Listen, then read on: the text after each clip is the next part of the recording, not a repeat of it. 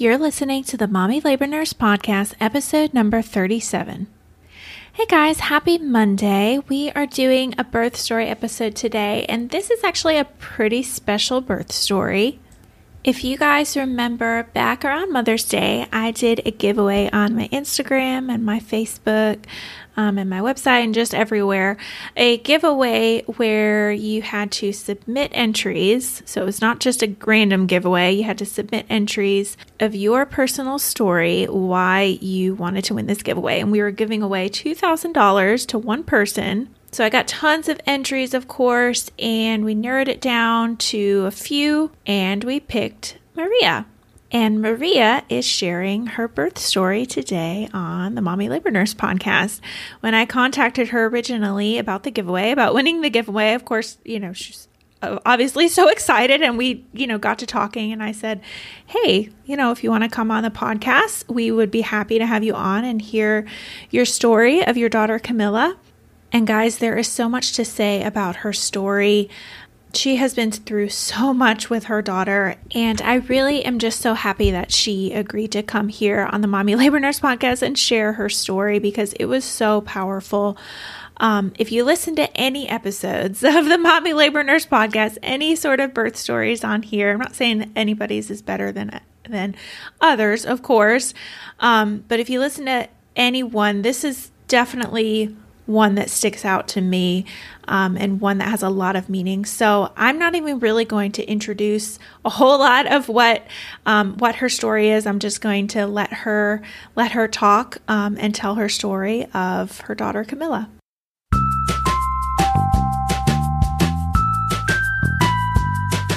You're listening to the Mommy Labor Nurse Podcast, where we firmly believe in the power of education when it comes to giving birth. Tune in each week as we dive into pregnancy-related topics, expert interviews, and a variety of birth stories. As a reminder, anything you hear on this podcast is not medical advice. Please see mommylabornurse.com/disclaimer for more details. And now, here's your host, educator, registered nurse, and fellow mom, Liesl Teen. Hi, Maria. Welcome to the Mommy Labor Nurse Podcast. Thank you so much for being here today. Hi, Liesl. Thank you so much for having me today. I'm really excited about being here. Yeah, I am too. Can you start by just telling our listeners a little bit about yourself and your family and where you're from and all of that good stuff? Sure. So my name is Maria Eva Aitriaga Rivera.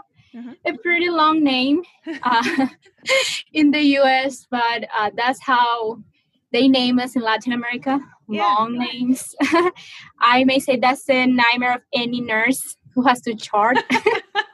No, you're good. I've had much longer. Don't worry.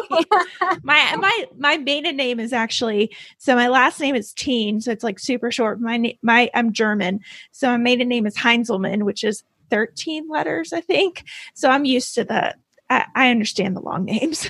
I get it. Wow. Yeah. I usually run into different situations where, how should I call you? Eva or Maria? Yeah. Or what's your last name? Because usually in Latin America, when we get married, we don't get our husband's last name as you do here in the U.S. Okay. I will be Maria Eva Aitriago Rivera de Gonzalez. So imagine how long is that? Like, belongs to Gonzalez. Gotcha. So it is pretty long.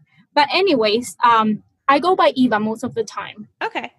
I go by Eva. And I am a 25-year-old woman who was born in Venezuela. Okay. Venezuela is a country that is located between Colombia and Brazil in South America. And Venezuela is about the size of Texas. Wow. It has around 30 million people living there. And we really don't have like weather stations. We only have like whenever it rains and whenever it doesn't rain. Literally, it resumes to that. We don't have a winter time. Actually, my hometown, which is called Maracaibo, a pretty long name, it is as hot as 120 all year long. Oof, girl. Yes. I thought North Carolina was hot. No, that's real hot. No. That is we have a nickname for my hometown, and we call my hometown the Oven City. So it's as hot as an oven. Yes, it's really hot. So I come from there. Around 30 million people is population in my country, and around 2 to 3 million people in my hometown. And the funniest thing is that we all know each other. Interesting, but it really is true. So I think that's how it is in Latin America. Yeah. And I'm currently living in Southwest Kansas area. Okay. A pretty big change for me. I'm currently living in a town that has 25,000 people total. So big difference. Yes. From millions, right? Definitely. It is a huge change that I had to adjust to. And I came here to the U.S. after I married my husband in 2015. I was 20 years old. Okay. When I got married to my husband, I met him when I was 15 years old. Okay. And we have been together for 10 years now. Wow. 10 years. So we met at church, and then since then we have been together and, going through life and, facing everything life is throwing at us. Yeah. So my husband is also a Venezuelan guy. Okay. So really I didn't have a lot of trouble there with a cultural difference. So we get along pretty well. Yeah. And when we came to the U.S., because my country has been under a dictatorship for 20 years. Mm-hmm. So there is a political and humanitarian crisis there. And unfortunately, to be able to be safe, to be able to survive, we needed to leave the country. Yeah. Other 5 million people also left the country. Yeah. And went different places in the world. And we decided to come to the U.S., and we have been here since 2015, a little bit after we got married. And since we arrived here, we have been working pretty hard. We started out in Fort Worth, Texas. Mm-hmm. So it was, every start is rough. Mm-hmm. I cannot say any less. But we made it through, and then we got an opportunity here in Southwest Kansas, and we decided to come here. Cool. So when I was in Venezuela, I was studying in a university called University of Zulia, which is a public university where I was completing a bachelor's degree in nutrition and dietetics. Okay. So I went through around 2 years of med school and 1 year of the specialization. But since, what I told you before, we needed to come here because of the situation in the country, I had to leave it halfway. So I couldn't finish that. But when I came to Southwest Kansas, I was able to enroll in our local college and then complete my CNA certification. Cool. Good. Yes. And I got to work for a rural hospital here as a CNA and the education department assistant. And I also became a CPR instructor by the American Heart Association.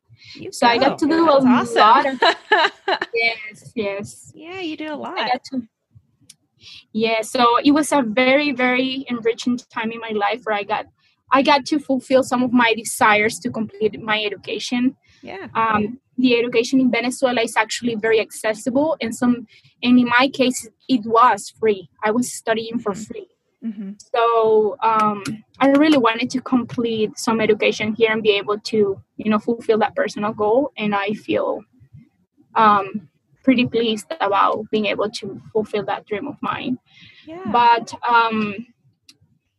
then after that is when I got pregnant with Camila, like right after. Yeah, that's what I was just going to ask. I was going to say, okay, we're going to do a birth story and talk about pregnancy and talk about Camila's birth and then talk about Camila some. So yeah, let's jump forward to when you kind of found out you were pregnant with her.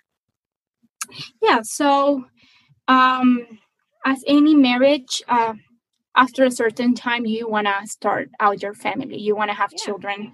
So we thought about, it was time, to start the family when we feel that our financial situation was a little bit more stable. Mm-hmm. So the first time I tried to get pregnant, I actually got pregnant that same month with Camila. Same. So, that's what happened with me with Walter. Same. It was like, okay, let's do this. And then you don't expect it to happen the first month, but it does for a lot of people.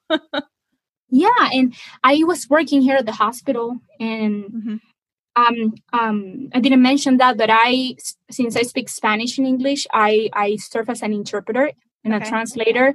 So I work as a medical interpreter there. So I was all the time, I carry my pager, and they will page me for all the departments of the hospital. Okay. So I remember it was like around March 24th of 2018, I was translating or interpreting in a patient's room. And then I also started feeling like I was going to pass out. And I actually fell to the floor. I almost passed out. I mean, I just brought myself down to the floor. Yeah. And then everything went black. And I said, oh my God, there is something wrong with me. So the nurses took me down to ER. And then they ran a pregnancy test. And the pregnancy test came back negative because we had some suspicions. Why are you fainting? I mean, the first thought is pregnancy. Yeah. Then they said, well, there might be something wrong with your heart.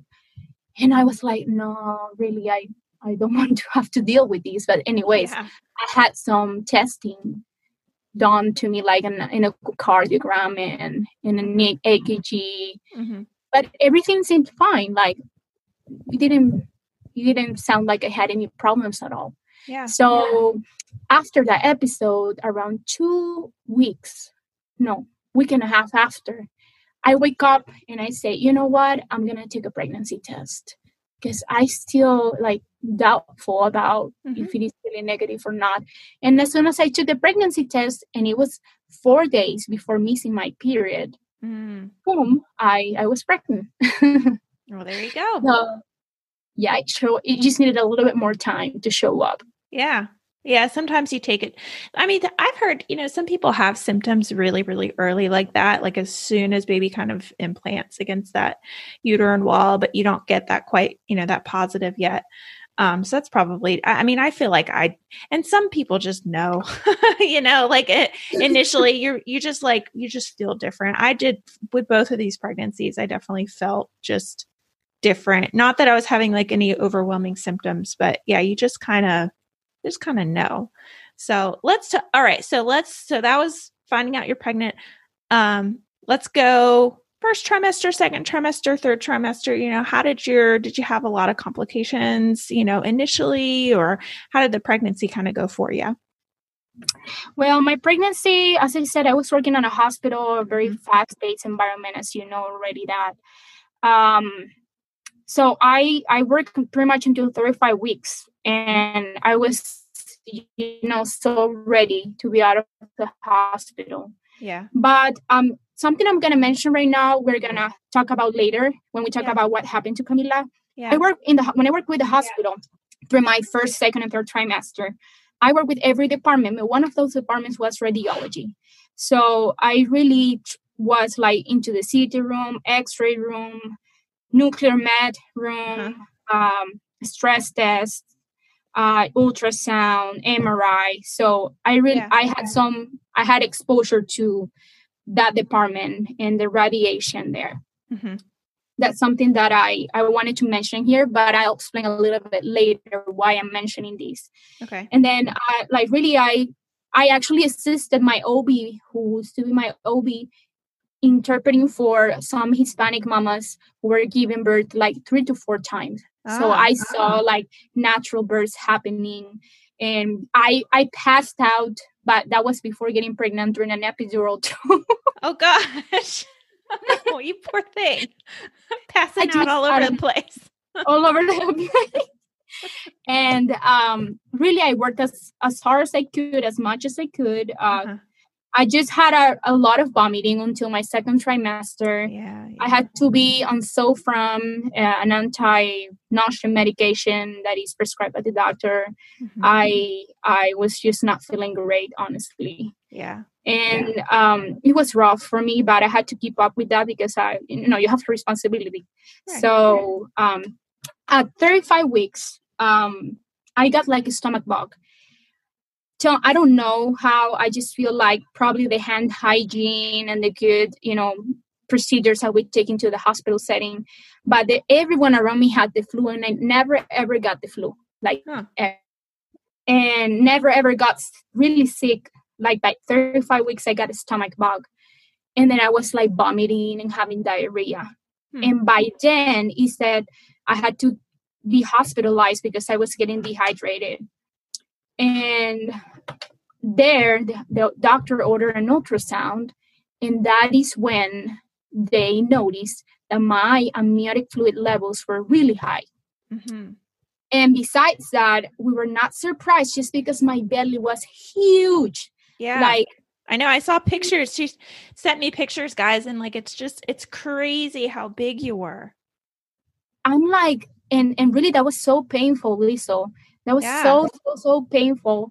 And it was like severe. Like if you read the report, it says severe polyhydramnios. Yeah. But the doctor was not, the doctor had the ultrasound techs come and check and do more ultrasounds, but they really didn't find anything they thought was weird on the baby. And I am not a diabetic. On the opposite side, my blood sugar tends to go down. Same with my blood pressure. So it wasn't me being diabetic or having like preeclampsia or something like that, which sometimes that happens when you get a lot of amniotic fluid. Right. Well, really, that was not my case. So really, we didn't know what was going on. But what I can tell you is that I was desperate to get that baby out of my belly. Oh, I'm sure. You're probably so uncomfortable. I mean, I've seen polyhydramnios, a fair amount. It's not super common, but it's, you see a fair amount of it. And yeah, those moms are just, their skin is so tight and almost like weeping and red and just you can just tell how uncomfortable they are, especially towards the end. So I understand that was probably not fun at all. Oh my God, that was terrible. I was so miserable. I would cry at night, couldn't sleep at all. And I'm a small person. I'm 5'2", and my pregnancy weight or my normal weight is like 135, 136 pounds. So I'm not a huge person, and that was really hard to deal with. Especially the last week, I was just literally. I'm like, I'm gonna go to the kitchen and do my own C-section because I am just done. I know. Give me a knife. Let me just. Yes. So the doctor scheduled me at 39 weeks exactly. It was a Friday. Okay. For a C-section with my daughter. I forgot to say that we found out about her gender, that she was a baby girl, through the Harmony test. Okay.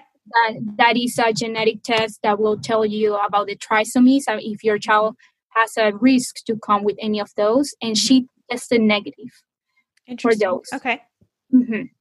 So, but we were able to find out at 13 weeks that she was a baby girl.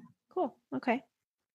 So then at 39 weeks, the C-section was scheduled. And then in the morning, I arrived early in the morning at the hospital to get prepared and all that. The anesthesiologist, I had worked with him, so I knew him. He was such a sweet guy and loving person. So I was really confident. Of course, I was nervous because it was my first experience as a mother. So I knew with no doubt there was no way I was going to dilate. My belly was so big that my muscles had no way to contract anymore, to expand, to contract, to do anything. Right. So it was really impossible for me to dilate and have a natural birth.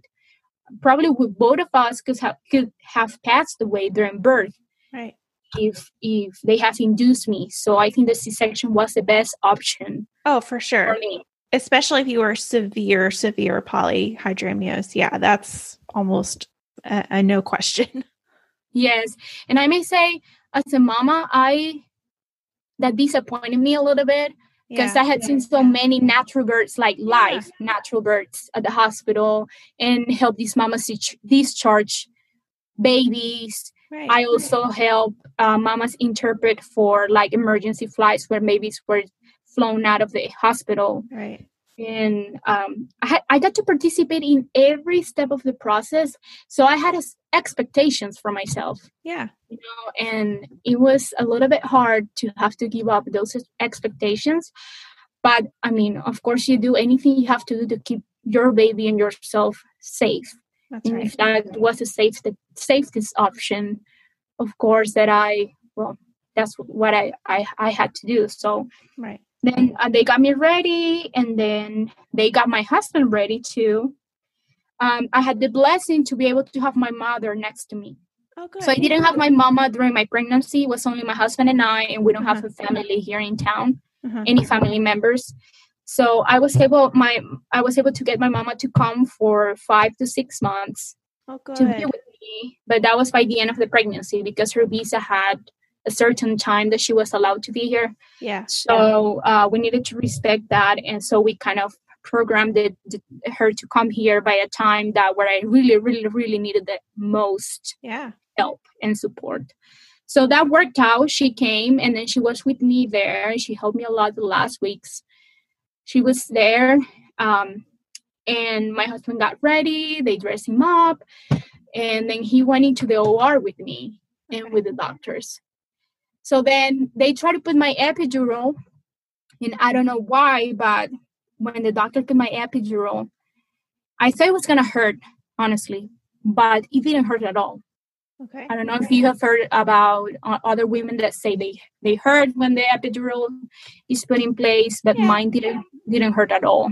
Okay. Well, I mean, that's good. Yeah. Sometimes people say initially that the lidocaine hurts, the stinging hurts, but then after that, it's just kind of pressure.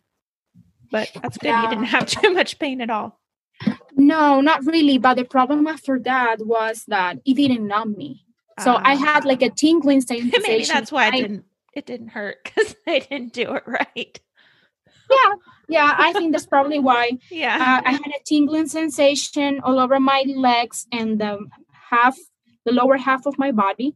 Mm-hmm. But it didn't numb me. The doctor was going to start cutting, and I say, "Doctor, I can feel everything." Yeah. Yikes. I'm like, "Yeah, please, can you stop?" And then they said, "Okay, it's gonna be fine." They put a mask over my face, and then I was gone. Okay, so they put you under general anesthesia. I was wondering with your story that you sent me, I remember you saying you woke up and I was like, oh, she must have had some kind of complication with her epidural, to where they have to put you asleep. And, that is an indication if it doesn't work. That's why they test you and make sure that they don't they don't start the surgery without making sure that you really truly can't feel anything, because that doesn't sound fun to have surgery without any numbing medication. So that's what I was wondering. So they put you under general anesthesia, and you were out. Yeah, I was out, and well, I was out and not prepared to what was going to happen after. Yeah. So let's talk about that. Yeah. So I suppose this is a part called my birth story. Yeah. Or after Camila was born. Yeah.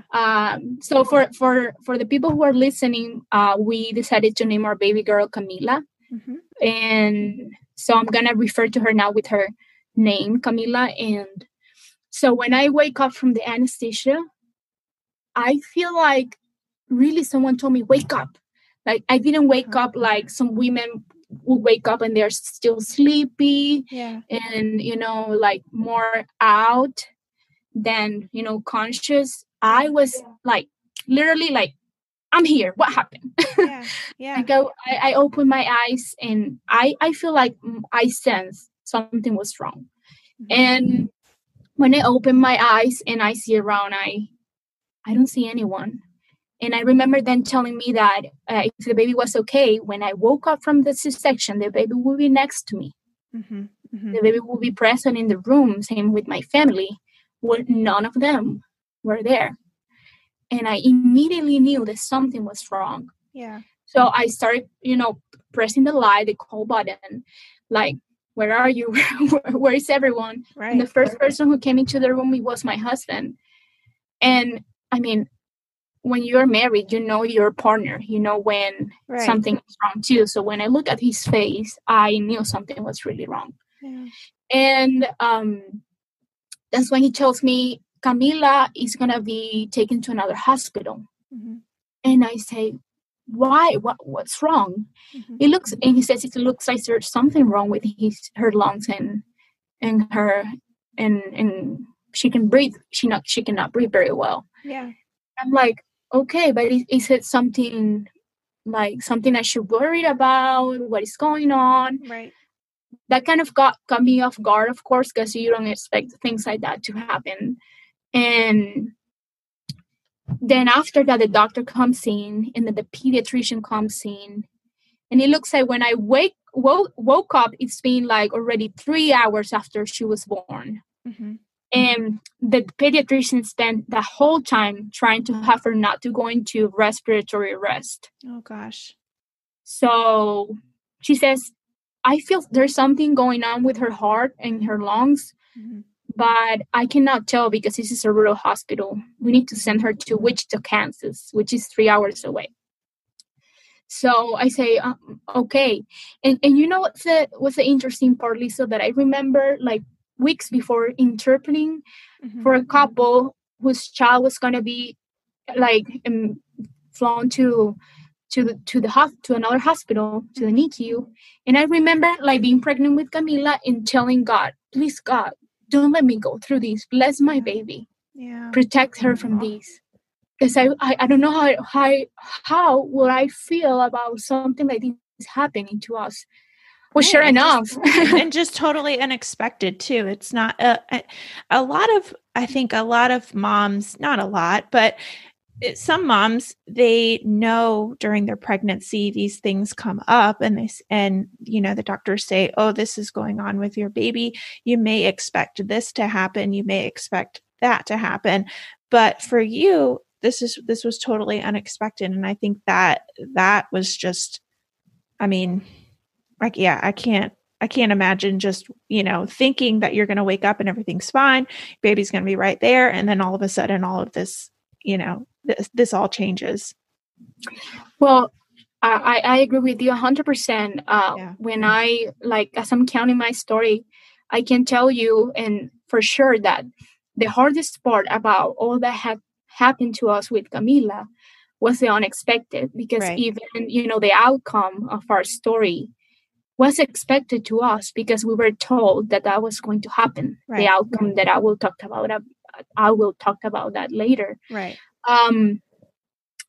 But this was totally unexpected. That was my dream of how motherhood was going to look like from day one, broken.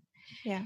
And you have expectations, because you go to social media and you only see like gender reveals that look awesome. Right. All the happy stuff. All the happy stuff. Right. All the perfect. But then we don't get to see very often these mamas like me that don't get to fulfill their dreams as they dream them.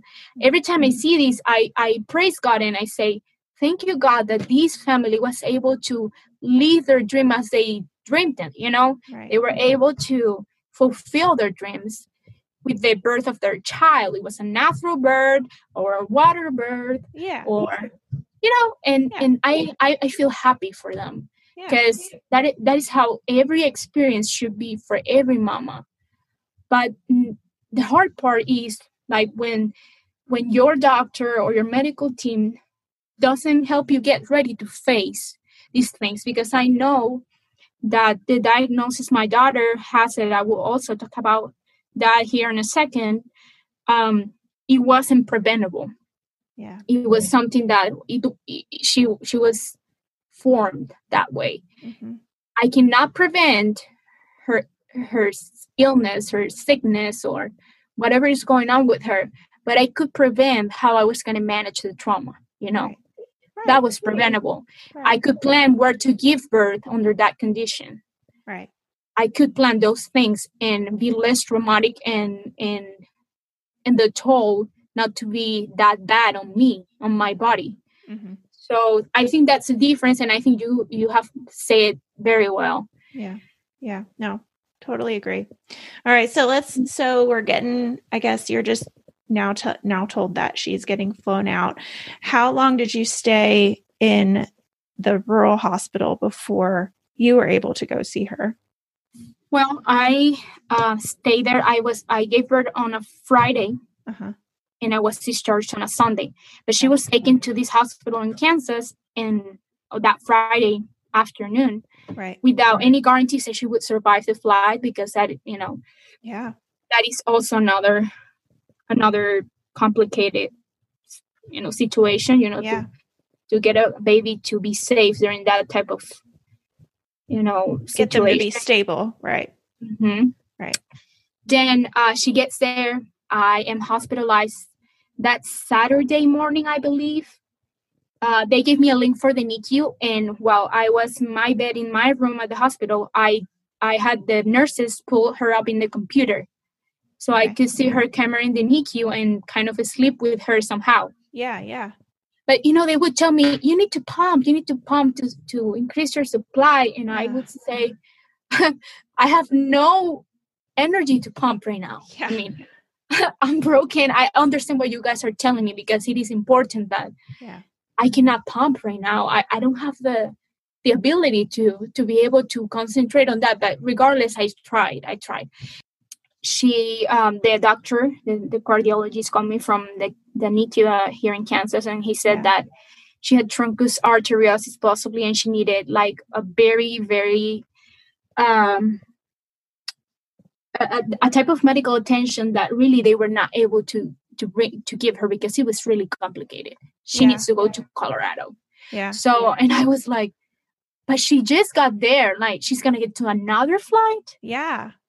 Well, sure enough, that night she got into another flight. Of course, I'm going to give permission. But actually, when they called me that she needed to go to Colorado, my husband was on the way to go to the hospital, like 3 hours away. He was like an hour and a half. The other one, like the one that she was already at.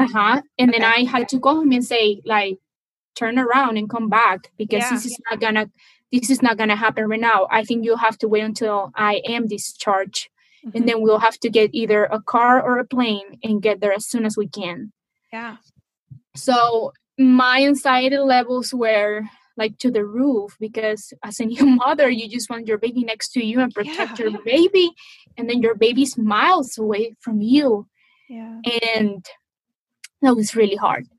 And then they called me that she made it safely to the Children's in Colorado, Children's Hospital of Colorado. And then after that, I was discharged on Sunday with really no complications. I was doing fine. I really didn't have any complications throughout my C-section.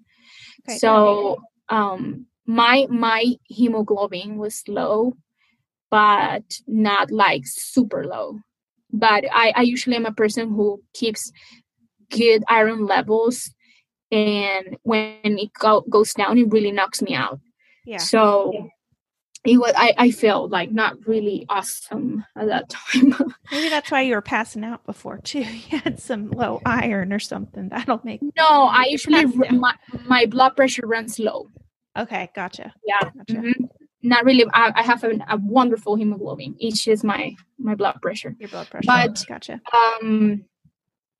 After that, well, I am discharged as a Sunday afternoon, and then I asked the doctor. I said, "Doctor, can I take a flight to Denver, Colorado? I really need to know if I can do this, because I don't know what's better for me. I need to save time. I need to get to her." Yeah. And he said, "Yeah, you can take a flight, but just gotta be careful with clots." Right. Clots. And then just come, like, give yourself Monday and come on, give yourself like Sunday to Monday. Like, I am able to get your staples out. So my staples were taken out that Monday, and I had this section on Friday. And then on Tuesday at 5 a.m, I was on a plane, and it was a small size plane, because the rural airport here, the local airport, had just opened with United a flight to Denver. Okay. that was like super new. There were no flights. Wow. And they like a few months before they started flying to Denver. So they needed to do stop in Pueblo, Colorado. And then I got into the plane, and I can tell you that I don't know how I didn't pass out or passed away. I know. Jeez. I was like, my C-section hurt. I was bleeding. I was nauseous. My blood pressure was low. I felt like panicky. I had anxiety. And really, I had my husband just sitting next to me the entire flight. There was a lot of turbulence. It was like a roller coaster. That little plane was, oh my God. And I just told my husband, just sing to me in my ear. Yeah. And he passed that entire hour singing to me. And that's how I made it to the airport. Gosh. So I was wearing like a may I say diaper, or may I say like it depends. Yeah, like it depends. I was wearing one of those because, well, you already know how the bleeding so much. Yes. So I got one of those on, and we got to Colorado at 7:30 in the morning, I remember. And my daughter had passed around 4 to 5 days already by herself. Mm-hmm. And really, I took that flight to my risk, And I felt exhausted already by 7:30 in the morning. And we headed to the car rental, and then we headed to the hospital. Mm-hmm. And then when we headed to the hospital, we stopped real quick and get something to eat for me because I was not doing fine. And then we head to the CICU. My daughter was not in the NICU.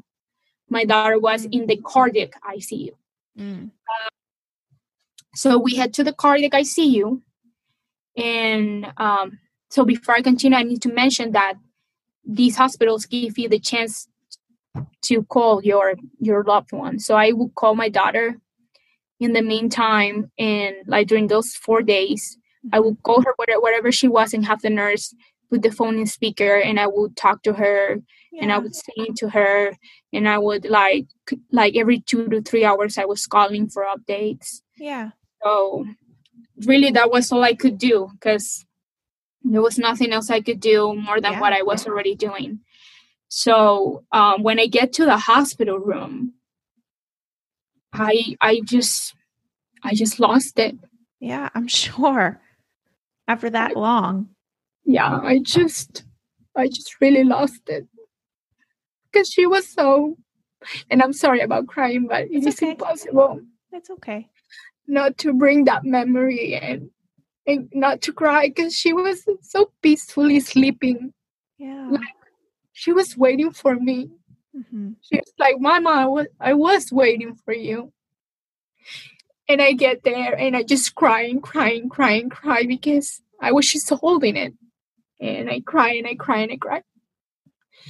And I wanted to, go there and start like being with her. Does she need a diaper change? I want to do it. But then all of a sudden I started feeling bad.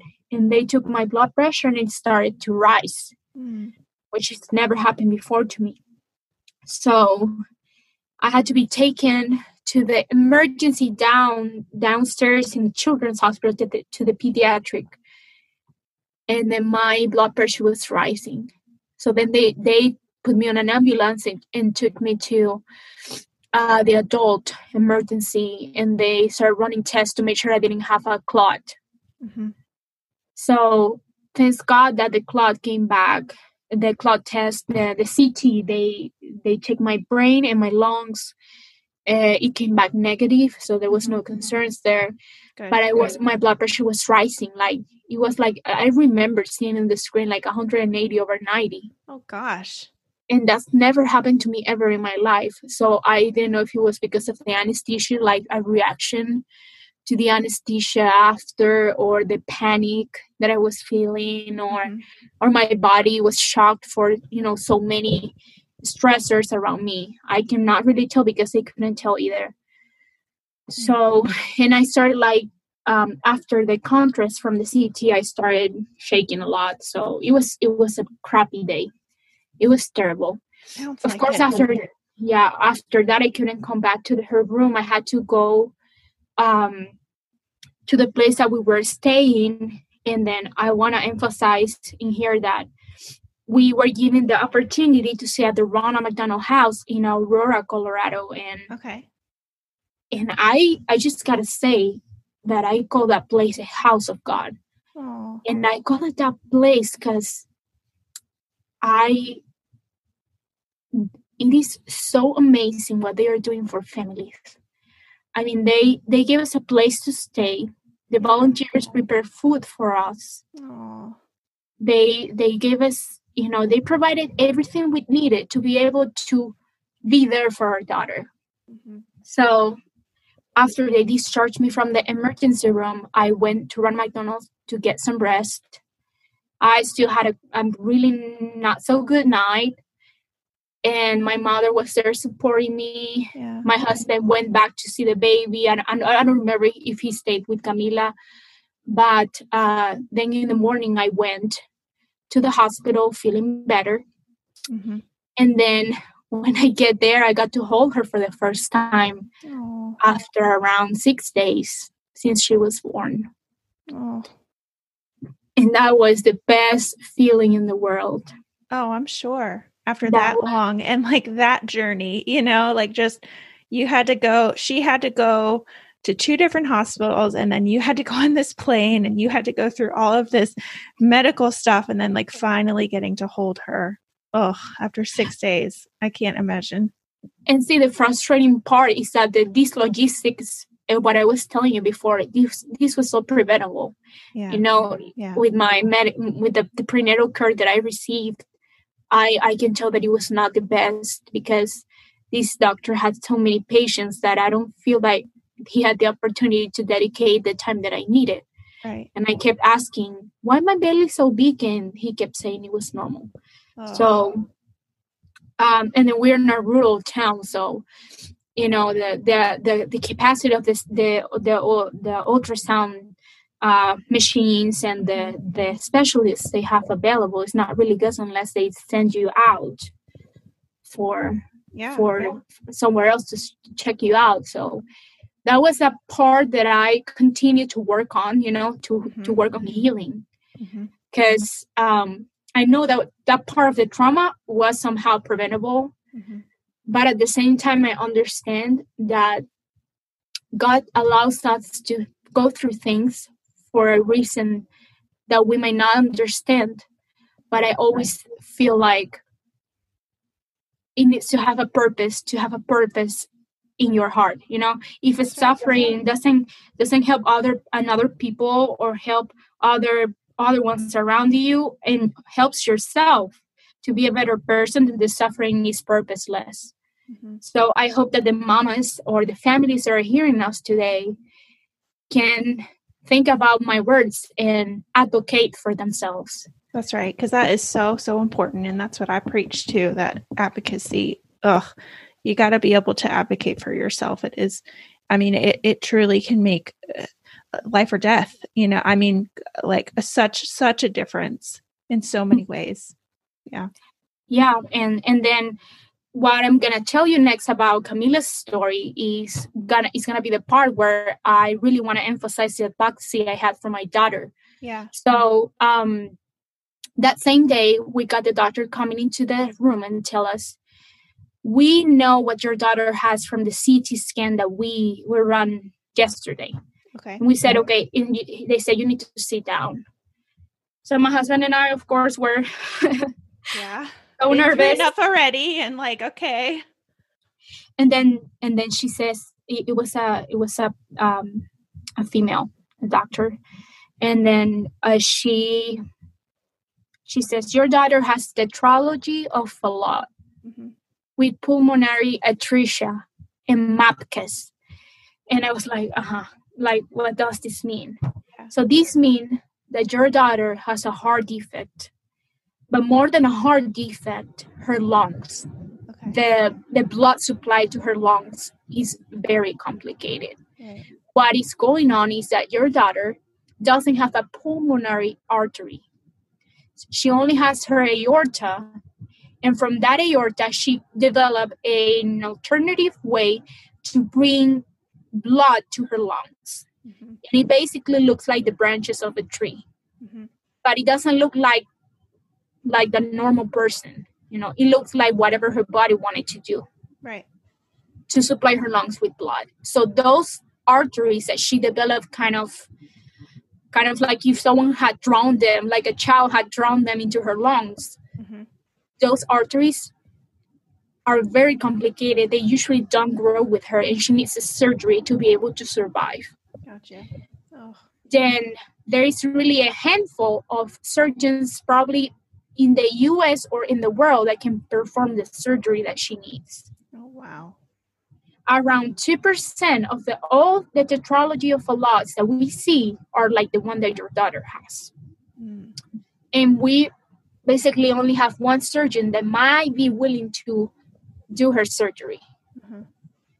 And then after that, she says, this type of pathology and the faces that she has, and I believe that word refers to how her face looks like her nose, her eyes, matches a lot the description of a genetic syndrome that usually goes along with this type of pathology. And the genetic syndrome is the DiGeorge syndrome, or 22q11.2 deletion syndrome. And the word deletion means that she's missing a part of her chromosome number 22. Okay. That's why these children are called 22q or 22 cuties, because they're missing a part of their chromosome number 22. And what can happen during this genetic syndrome, which I wanna share with your listeners here, some facts about these, because this is gonna be very surprising to some of them. Yeah. So DiGeorge syndrome, it is the second most common genetic syndrome after Down syndrome. How about that? Wow. I've actually never even heard of that before. That's great. And going back to when you were talking about how you had the Harmony test initially in your first trimester, that's not something that, do they even screen? They must screen for that if it's so common, and did it come back negative? Well, I think that's something that needs to be reformed for the healthcare system, honestly. Yeah. With this pregnancy, with my actual pregnancy that I will talk about a little bit later. Yeah. This pregnancy, I asked that they do the Harmony test, but they need to add their request or that part of the DiGeorge syndrome. But they usually test for the 3 trisomies. Yeah. And one of those 3 trisomies is Down syndrome. Yeah. So for this time, I had to request it. I say, hey, I had a daughter with this. Could you please add it into my test? Right. And remind, like advocating for myself there and for my child. And so it came back low risk. Okay. Like for any other pregnant women. Right. Okay. Good. Yeah. So for the DiGeorge syndrome, it is as common as these first statistics, I think they're old now, but it was as common as 1 every 4 to 5,000 births. Wow. But now it is as common as 1 every 1,000. Wow. Yes. So what happens with that is, like, it can happen in 2 ways. You can have a deletion like my daughter. When you have a genetic syndrome and you have a deletion, it means you're missing a chromosome, a pair of chromosomes, or a part of a chromosome. That is the most severe form you will have of that disease or that illness. Then if you have a duplication, if you have an extra part or an extra chromosome, it's actually not as severe. Okay. So, but my daughter had a deletion. So it was a super severe form of this genetic syndrome. Interesting. 22q varies a lot. So some children can only have like epilepsy or a developmental disabilities, such as autism, and their DiGeorge syndrome goes undetected. Okay. Because in relationship with the Down syndrome, they have faces. Like Down syndrome children look alike, but DiGeorge syndrome children, they can look alike, but sometimes they don't look like other cases. Okay. They only have a developmental disability or epilepsy or a mild heart problem, but not something or a feeding difficulty, but they are not all together. So it is hard to detect in some children that they don't show as many features of Like these characteristics. Yeah. Like physical characteristics. Okay. Yes. Gotcha. My daughter had them all, like a combo. Okay. Gotcha. My poor baby girl, she had every characteristic of this syndrome. So after 3 weeks, they took a blood sample, and after 3 weeks, she got a positive test result for the DiGeorge syndrome. Okay. So they gave us a little more information about the future. We got multiple specialties visiting us at the ICU, and one of them was the genetics clinic, and they explained to us that with the DiGeorge syndrome, she had her parathyroid underdeveloped. She needed calcium replacement. She had feeding difficulties, so these children can have a cleft palate or the problem with the lip, where I don't remember the name. If you can help me there, but I don't remember the name. It's just a lip. Yeah. I think it's just a cleft in a lip. Yeah. And then they can have feeding difficulties where they cannot swallow. They have a very velopharyngeal insufficiency, which is the inability to have to swallow because their muscle tone in their muscles in their mouth is so weak. And then have like food intolerances, epilepsy, convulsions, the heart defect, the lung defect. Mm-hmm. So she had them all, really. So after like 2 months in the hospital, 2 months, you say 2 months and you think it is, oh my God, forever. And it actually feels like forever. Yeah, I'm sure. And after 2 months, they said, well, she cannot eat by mouth. She's had several NG tubes, the tubes that go down the nose to feed her, but they come out all the time. Yeah. So we need to think about a long-term solution, and we're proposing a GJ tube. Mm-hmm. And we said, okay, we're going to hear about that, and we're going to get information, and let's do whatever she has to do to be able to grow and to get big for her surgery. Yeah. So she got her GJ tube, and since she was so little, they couldn't do a normal J tube.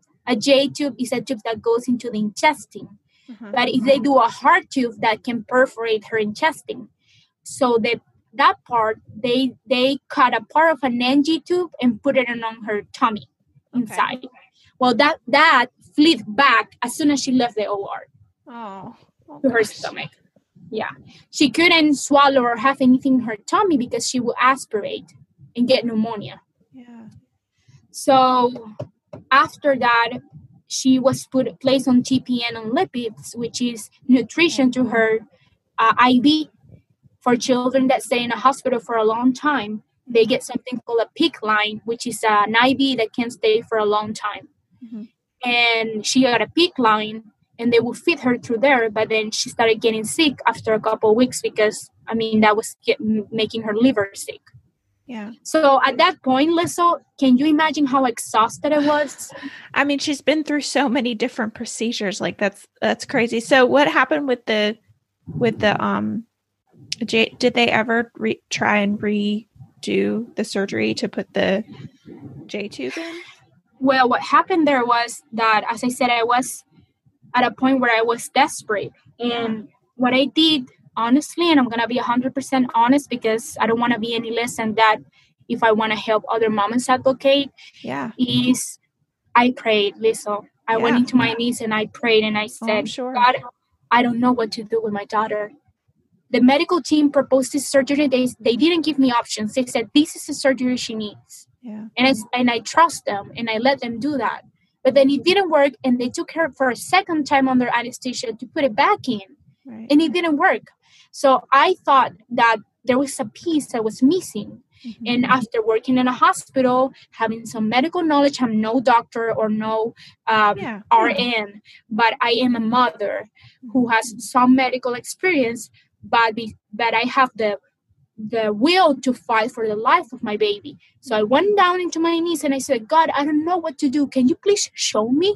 Mm-hmm. Show me. what do I need to do for my daughter? And you won't believe what happened next. What happened next was that I opened my Instagram, and it was Feeding Tube Awareness Week. Oh gosh. It was Feeding Tube Awareness Week. And then I get into that hashtag, and I there's a mama from my hometown that lives here that also has a medically complex child whose genetic syndrome is even more rare than my daughter's. And he has a G-tube.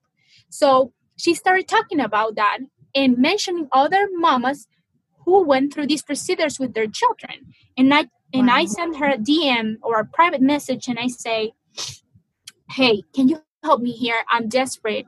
My daughter is under this condition. This is what happened. And she says, well, my son got a Nissen fundal duplication, which is basically an anti-reflux surgery.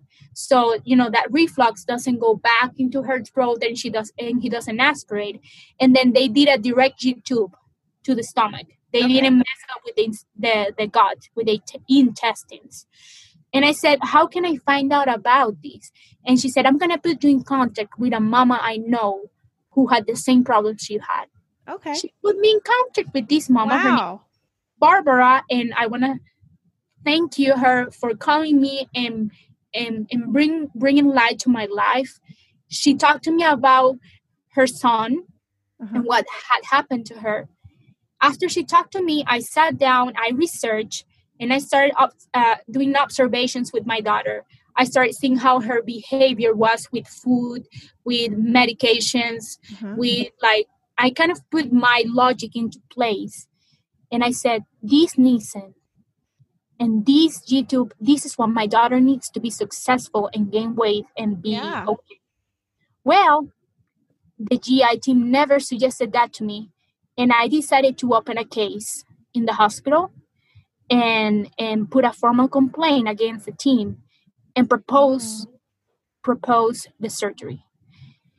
And I was advocating every week and talking during rounds because doctors in ICU do rounds every morning, and they talk about the next steps with the child. Right. And then if you get to be there, you participate. So I was in rounds every morning, and I was advocating to have GI come back with me and talk to me. And I proposed this surgery, and I told the doctors why I thought she needed it that. Yeah. And it took them around 3 weeks until I lost patience and decide that really the only option she had left to be able to thrive was that option. Yeah. And I said, God, I'm going all the way in for this because you showed me what she needed, and I'm going to give consent for this. Yeah. But not take any adrenaline out of the issue. The day she had her surgery scheduled, I had a dream the night before when he was telling me she has an infection. Oh. And I say, what? Does she have an infection? But she's looking great today. Right. And well, the next morning she started acting like she had an infection. Her oxygen levels were dropping. Her heart rate was going up. She was fussy. And I tell the anesthesiologist, can you run some like a CBC, like a complete blood count before we do this surgery today, please? Can you do an x-ray of her lungs? Well, her white count was 30,000 that morning. It means that she had an infection. Yeah. The morning of the surgery. Oh. So that surgery was postponed, and she was treated for that. And which she was treated for multiple infections because the George syndrome also affects the immune system. Yeah. And finally, we're able to schedule the surgery, and she got the surgery done. Well, after that surgery, Liesl, she was another child. Really? She gained so much weight. And how old was she at this point? I'm just trying to get my timeline right. 3 months. 3 months. Okay. So her GJ was around 2 months old, and this was around 3.5. Okay. So after that, she started like getting big and big and big, tolerating feeds, she got to full feeds. Like she got to eat take all the milk that she needed. I gotta mention that I need to mention that I was pumping. for the first 3 months, and she was getting my milk. Oh, okay. Well, good. When she got her NG too, so she was getting my milk. But there was a point that I was really, honestly, I started feeling depressed. Yeah. To have to be connected to a pump all the time and not being able to have that bond with her. Yeah. So I started producing less and less milk, and then I eventually, by 3 months, decided to give up. Yeah. And I don't beat myself up for that, honestly, Yeah. and I don't think any mama should, but my situation was really, really stressful. And I believe that affects her milk supply. Oh, it 100% does. And any sort of stress, and this is extreme stress that you were, extreme, not only extreme, but, circumstantial, like very, very odd stress, right? Like most moms go through stress after they have a baby, but this is a different type of stress. Yeah. And well, after that, Liso, the other things that my daughter had a hole between the lower chambers of her heart. So her blood mixed a lot, the oxygenated and deoxygenated. Okay. So she needed transfusions on a weekly or basis or every 2 weeks. And I really had to advocate for that because sometimes I already knew the signs. I knew when her hematocrit touched a certain level, or when she was desaturated, her oxygen levels were going down so much. Her oxygen levels will drop as much as 50. Wow. 60. Wow. Her normal was like 80. Oh. So she needed transfusions, and I want to thank you say thank you to every person who has ever donated blood. Yeah. Because you guys don't know how much it makes such a difference. People think it doesn't, but it makes such a difference. But firsthand. I know firsthand. My daughter had so many transfusions, and how many people had to go and make the effort to donate their blood to help my child. Right. I just want to say thank you. I don't know you, but I say thank you, and I encourage you to continue to do that. And then she needed multiple transfusions, but sometimes I feel like I knew when she needed things because I was her mother and I was with her all the time. Right. But like every time, there was change in the shift with the nurse or with the doctor or with the medical team in general, because they're human beings that need to go home and sleep and, be with their families. Mm-hmm. There was loss of information. Yeah. So, that made me have to all the time be in a defensive mood, in a defensive way. Right. I gotta say that overall, the care that my daughter received, that care was awesome, honestly. Yeah. I had to advocate a lot because, of course, it doesn't matter in what hospital you are. You always have to advocate for your child. Right. Because you are the one leading with them, spending time with them. You can notice things that other people cannot notice. So that's your job. Exactly. But that doesn't mean the medical team was not doing their jobs. They were doing a great job. I got to meet the most amazing nurses. But I also, unfortunately, had to report some others that, because of lacking of training and experience, wouldn't do good to my daughter. But I knew it wasn't a bad intention. It was just lack of. But I didn't let that pass because I knew there was a department at the hospital called patient advocates, and they will come hear my story and investigate. Yeah, that's what they're there for. So I used that because I felt like if my daughter doesn't get to go home, I need to do this for the other children who are coming to this hospital. Right.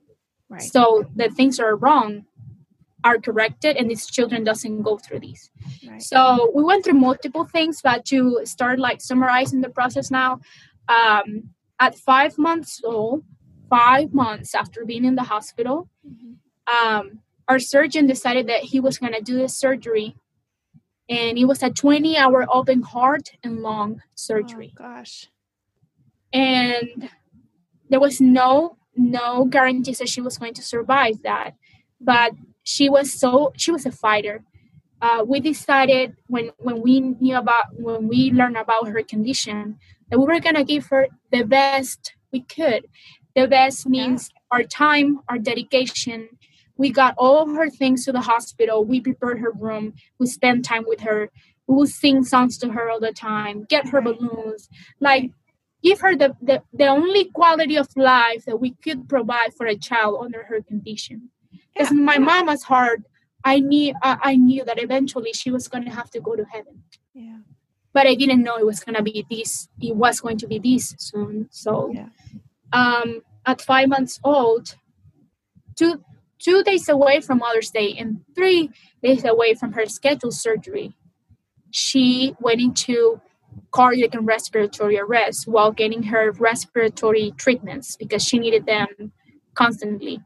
She had a problem where, when I mentioned the velopharyngeal insufficiency, where she wasn't able to swallow, she wasn't able to manage her secretions or her saliva or her boogers, any of that. She wasn't able to manage that. Right. So she needed aspiration, and that made her really, really mad.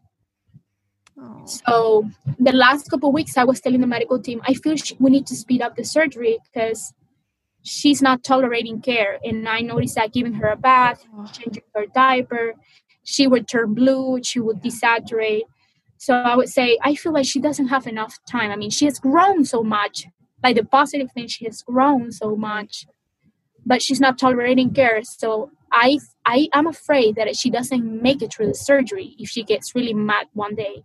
Well, sure enough, I went to Ronald McDonald House for dinner, which I had her on a sleep schedule in the ICU. That was a huge win. And I was able to go for dinner for 1 hour and then come back to her. Then on my way back, I see all these people in her room, and then I knew something was wrong.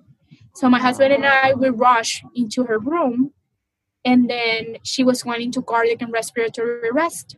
Oh. She gave us a couple of scares during her 5-month hospital stay, but it never looked like that in the screen. Everything was zero, like zero oxygen, zero palpitations, zero. And into that moment, I told my husband, she's sleeping right now. Yeah.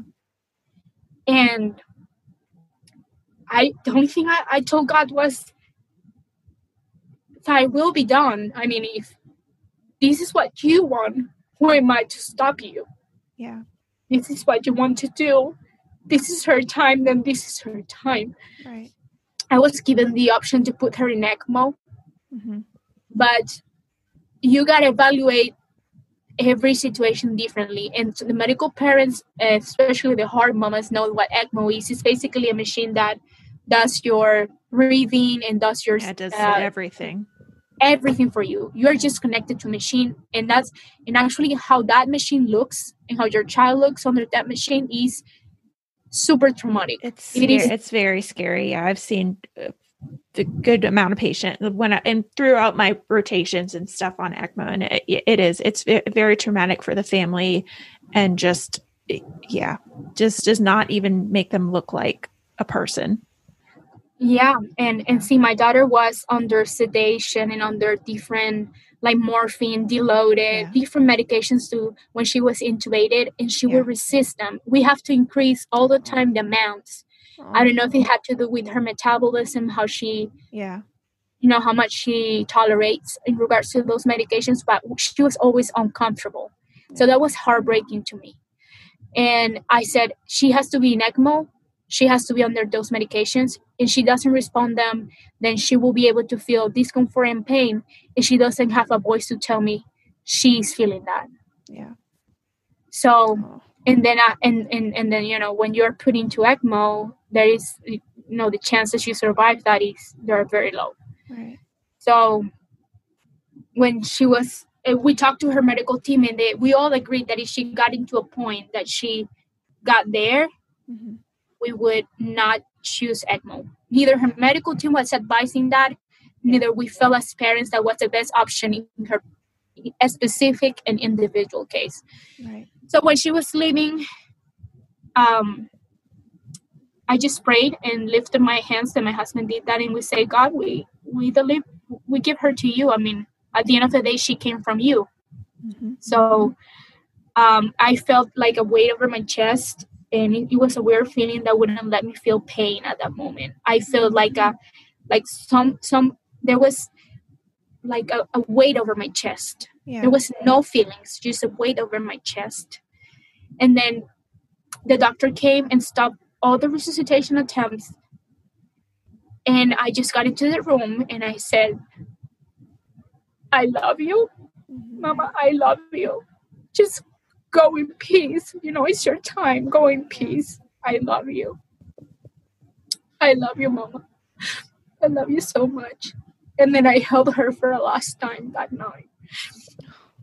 And really, that was, the hardest thing that you could ever do is just returning a child to heaven, a child of yours to heaven. That is the hardest thing you could ever do in your life. It seems so unfair, right? Yes, it does. It really, truly does.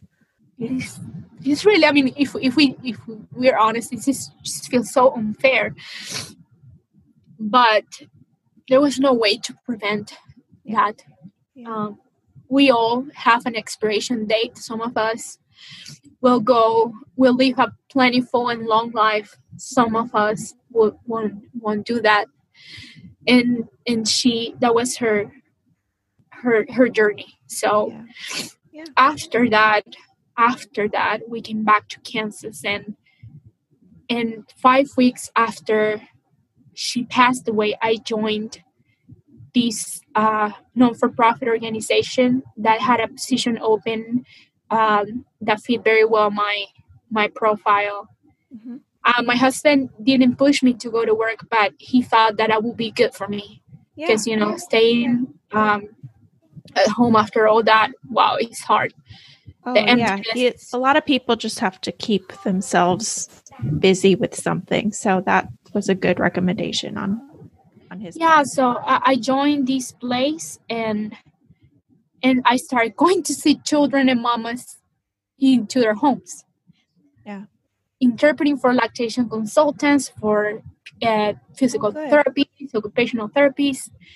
But I wanted to honor her memory because we serve people with disabilities and delays in development. And some of the children we see were once in that unit too, because we're 5 hours away from Colorado. But the hard part, Lisa, was that I had to see children on a daily basis and see their mamas snuggling them, kissing them, feeding them. And I just felt neglected by God. Yeah. I have no other way to say it. That's how I felt on a daily basis for a long time. Yeah. Really, really bad. Really, really bad. And you say, but why, Maria? Or why do you continue to be in that place if you felt that way? Right. And my question would be, I don't know. I just felt that I needed to be there.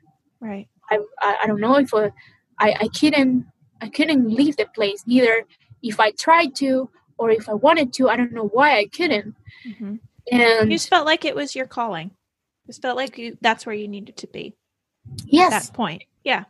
But I came home brokenhearted. Yeah. All the time into a deep depression.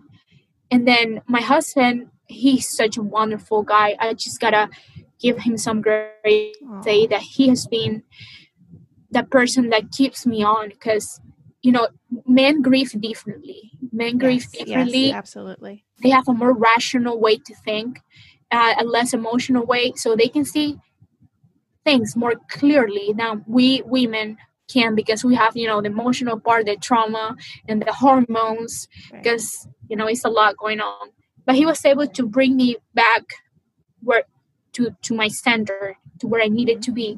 So as a couple, we have to go to therapy.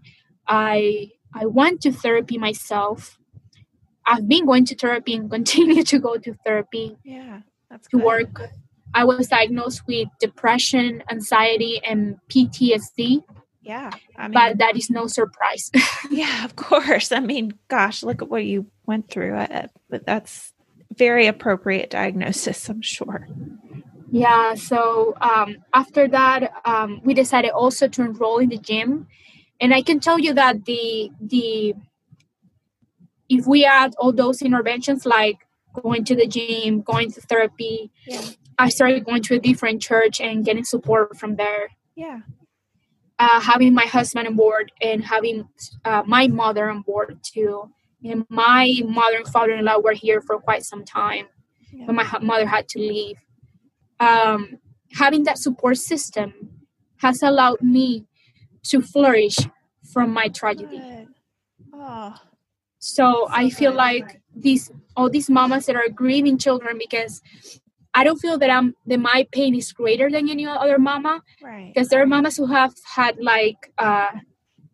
they have had a miscarriage, or they have had a stillborn, or they have had the same like medically complex child that dies not as a baby but later as a teenager, right, or during an accident or something that they feel it was preventable as well.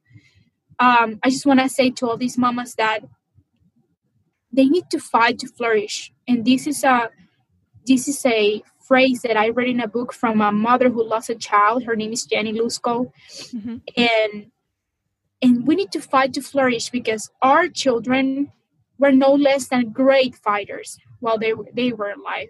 That's right. And we need to I love that. Fight to flourish. Yeah, I think about every day. Since I heard that phrase, I cannot take it out of my head. Mm-hmm. I think about that. I have really bad days where I'm just crying in my car. Mm-hmm. I have really good days where it seems like nothing had happened. But I just have learned to give myself some grace. Because, I've been through a lot. I don't feel like I wish anyone goes through all these.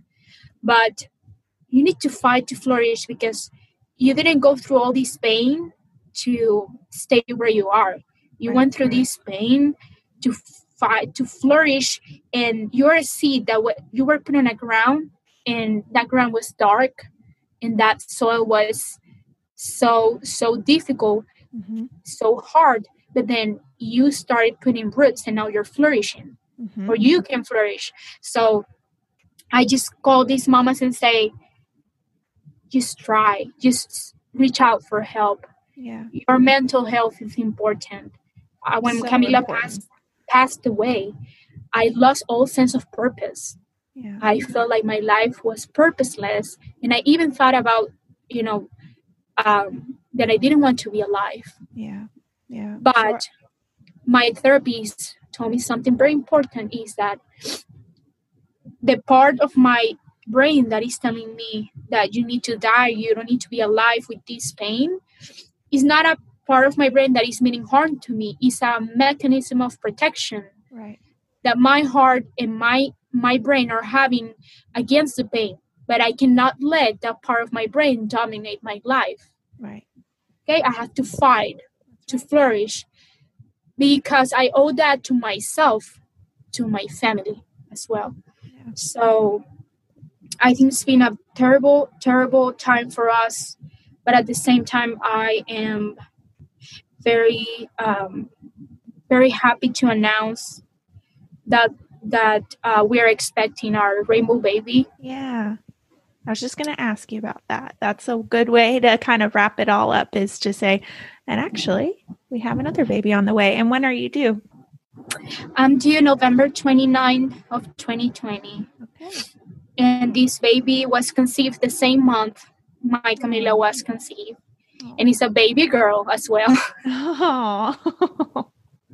Yeah. So sweet. Oh my gosh. And Maria, well, thank you so much for coming on here and sharing that story of Camila. And just, I mean, I know I've had so many people when I announced that you were on the giveaway and I said, oh, she's going to come on the podcast. I've had so many people email me and so many people message me, say, oh, I can't wait to hear this. I can't wait to, hear her story in length, because we shared it in, on Instagram and on, social media, what you wrote up, but it's amazing to hear you speak of it. And I wanted to thank you. Thank you from the bottom of my heart for coming on here and telling your story. It's just so wonderful. So thank you. Oh no, Lisa, thank you so much. This is a great opportunity for me. And man, I've been crying for 2 weeks, Lisa, since that giveaway. I cry every day. And I also, to the people who contributed to our Amazon registry, you make me cry every day. Every day that I get a box, and many of the women who contributed to my registry are pregnant right now. They are, and yes. they tell me, I cannot imagine if that happened to me. Yeah. So here is a contribution I'm making because I feel for you. And that just shows how amazing our community is. Yes, how absolutely. empathetic and loving. So I just want to say thank you for that. Thank you to you that are doing such a great job educating people and having them advocate. That's so important. Aww. And I want to say that I pray for you constantly. For you. Thank you. Oh, that's so sweet. Well, hey, we can always use prayers. I'm definitely not opposed to that. So I appreciate your prayers. Absolutely. Well, I like to wrap episodes up with just, if you wanted to remind listeners, I know you have a social media page for Camilla. If you wanted to share that, if anybody wanted to come and follow you on there, or your personal page or anything, if they wanted to follow up and just, kind of see you on social media, where they can find you. Okay. So in social media, you can find Camilla's Instagram. It is Hope for Camilla on Instagram. And then you can find my personal, which is Maria Eva Aitriago. Okay. And for more information about our story, you can see actually pictures and videos of our hospital stay there. Yeah. And if someone needs help getting information about the specific medical condition or learning how to advocate, they need, that support, please don't doubt on reaching out to me, because I think that's awesome. Amazing. Yeah. Well, we'll definitely link all of those in the show notes page for anybody to reach out if they want to reach out to you. Thank you again, Maria, for coming on. This was just so, so wonderful. No. Thank you, Lisa. I appreciate you. And thanks again to Maria for coming on the Mommy Labor Nurse podcast and telling her story of her daughter, Camilla. I mean, that was just such an amazing story, guys. Maria did offer some resources that I wanted to share here if you are looking for more resources, or if you wanted to connect with me, Maria. She did, I know, say her Instagram handles at the end, but I'll say them again here if you wanted to connect with her. So her Instagram for herself is just at Maria Eva Aitriago. So it's at MariaEvAITRIAGO, and that'll be in the show notes page as well. That's just her, and it's all one word.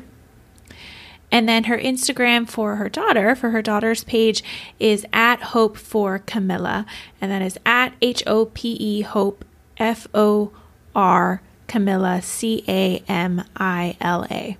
She also encourages you, if you have a child with DiGeorge syndrome, a very helpful website that she found helpful was www.22q.org. And then there's also the 22qfamilyfoundation.org, and we'll leave both of those links below as well. If this is you personally and you have a child with DiGeorge syndrome, those are two websites that she recommended to me. And then finally, she did have a few books. And again, all of this stuff is in the show notes page as well. But she did have a few books just for grieving families. If you, unfortunately, are in a similar situation where you're dealing with a lot of grief, especially child loss. A few that she recommended were The Fight to Flourish by Jenny Lusko. A second one is called It Was Not Supposed to Be This Way by Lisa Turkust. I think I'm saying that right. And then the last one is Be the One to Heal Yourself by Beth Rogerson. And we'll have all of these on the show notes page with links if you want to check any of those resources out.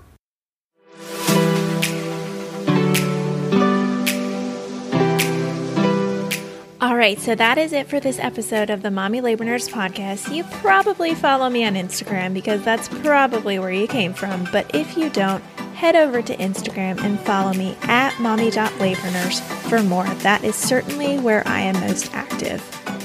I also now have a separate Instagram for just this podcast, so I encourage you to follow my second account at mommylabornurse.podcast as well if you want podcast updates.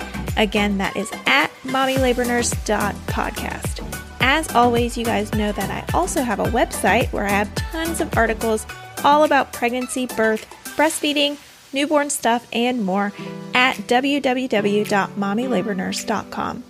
I want to hear more from you on how much you love this episode of the podcast or how you think I can improve. So leave me a comment on one of my pictures, send me a DM, or send me an email with all the love. All right, guys, I will see you same time, same place next week.